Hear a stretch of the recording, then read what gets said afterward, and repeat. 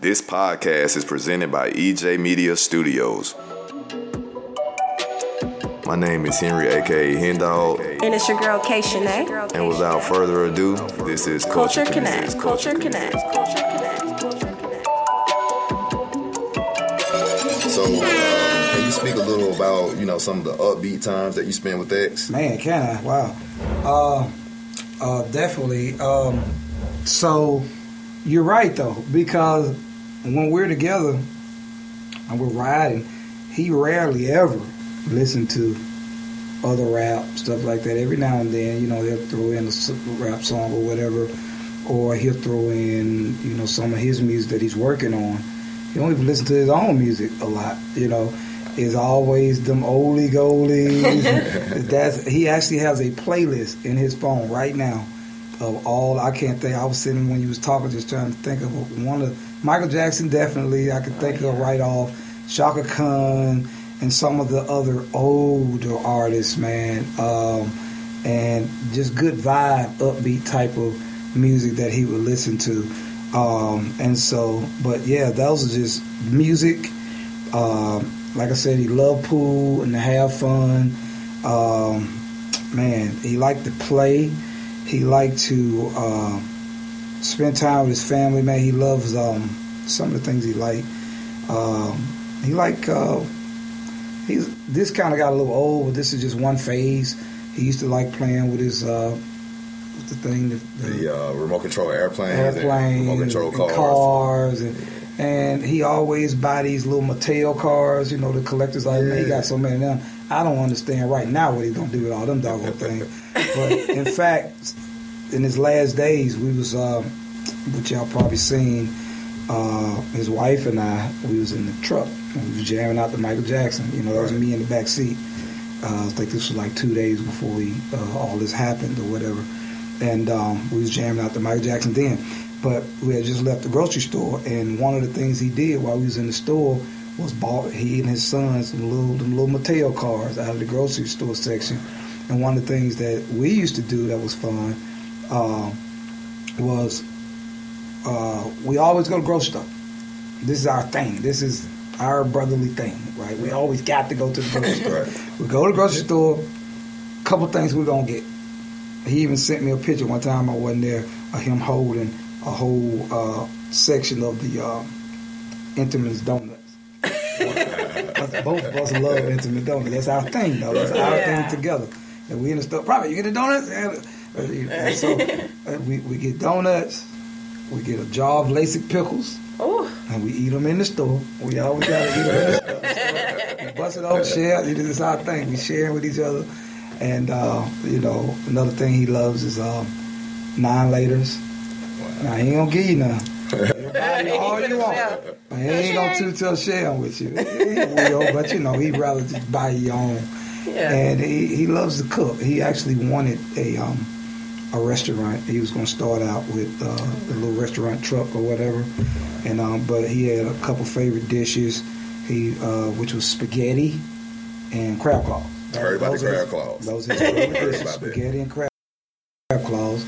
I actually got that recorded too with him making it and hiding his recipe and all that. A lot of good stuff that I'll start showing later on. But yeah, so before I left even, another eerie thing, he was like, brother, before you leave, make sure I cook for you.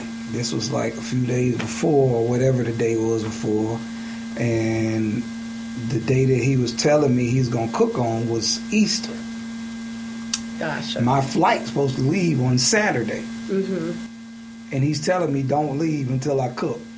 So he's about to keep me off a plane. Exactly. Now, what I didn't tell you is that this is going to be the third time in the same visit. The first time he pulled me off the plane, I was telling E this earlier, first time I was on the plane, they finna shut the door down. He called me, well, his wife calls, and said, Robert, he in the background, yeah, brother, don't leave. So I'm like, but I'm on the plane. Get off. So I had to make chaos on the plane I got emergency. You start doing all that. They're going to kick you off. They don't want you to startle all the other people, right? So my bag's on the bottom. I can't get my bag because the flight about to take off. They're not going to go through the bags and get me mine. So I go back to the hotel. I ain't got no bag, nothing. So 4 days, my bag gone. 4 days later, I'm about to leave again. Right when I'm finna leave, get my ride to the airport, fiance calls again. So I jumped to it. I said, so let me guess. He don't want me to leave again. Yep. Don't know how you knew it. He in the background. Yeah, brother. Yeah, we ain't spend no profit time. I need my profit time. We got to go to the grocery store. We got to do this. We got to do that. I'm like, oh, man. So I called my wife, doing things in order. Yeah. Call my wife, babe, it's okay if I stay longer. This is already a week past me supposed to been home. So she's like, yeah, it's cool, So I stay again, and then that, and then that. But, of course, we never saw that happen because all this other stuff took place. Absolutely. Yeah. Absolutely. Yeah. Getting into that, and of course, I want you to feel as comfortable, whatever you feel comfortable answering. Mm-hmm. I do want to get a little bit deeper into the very last moments that you had with DMX. Can you kind of tell us about the chain of events that led up to his hospitalization and just the experience being in the hospital amongst his family as everyone was praying for DMX's recovery? Man, what an experience. That was touchy-feely because I've seen a lot. Yeah.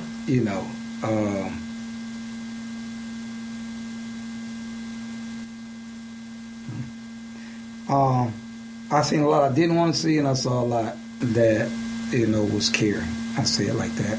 Yeah. But for the most part, the love was there. Shouts out to the General D, which is one of the owners of Rough Rider. He was there a lot. Craig, his fiance, Tashira, his ex-wife, the family, and so forth. In my own visual, I thought it would be more people there. Yeah. And then I had to think about that and think about, why would these people just all of a sudden show up for this? So I'm kind of torn in that area. Yeah. You know what I'm saying? Yeah, I get it. Because everybody say they love him so much, but then I'm looking out here and I don't see a lot of these people. Right. So that was hard for me. Yeah. But again, I see both sides. Mm-hmm. So if you listen, don't feel bad about it. I get it. I do get it. But he had a lot of love that was there. The Rough Riders, they did their thing in front of the hospital, which y'all saw. I was there for all that, which y'all probably saw me up there doing the prayer with Stephanie and everybody. And one of the nurses was in the window with the exits in his room. And so that was, man, that was an experience to see. And what y'all didn't get to see, though, I was there every day. So every day, all day. So we start early in the morning, we there until we gotta go, you know, and just pulling for him, And so thank you guys, all the fans, for your prayers, and because it was definitely felt, by him, I'm sure, in spirit, and definitely by the family, because we were getting, at hand, information about everything that was going on. As far as it relates to that. So that's the hospital thing, as much as I'm at liberty to say. I will say this about that, though. What I did enjoy, and again, shouts out to my sister and all of the, let me say this right, because I've been getting chewed out on these interviews for saying baby mamas. Yeah. So, all of the mothers of his children, I think that's, and seeing all of the children come together for the first time. For the first time. Remind you, this is one of the things he wanted in his list. Yes. He wanted his children to get together, and when they met, my brother, my sister, and I'm there just taking all this in. Just, man, it was heavy. But so it's almost like I'm seeing through his eyes now. Right. I'm like, man, all this time, and it had to come together during this. Right. What I am a little bit upset about with the public, though, is as a lot of y'all was seeing, like I said, we were getting information by the minute. Yeah.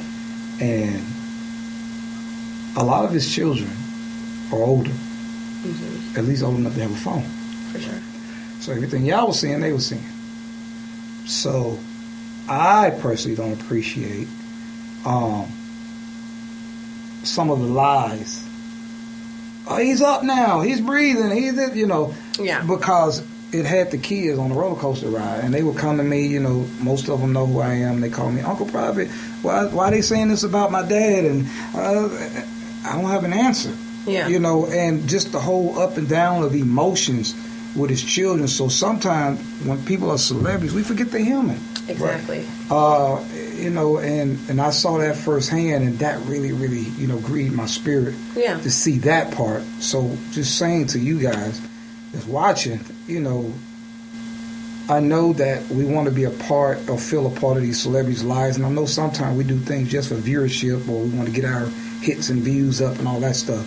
But when you're doing that, just remember, these people are human. These people have children.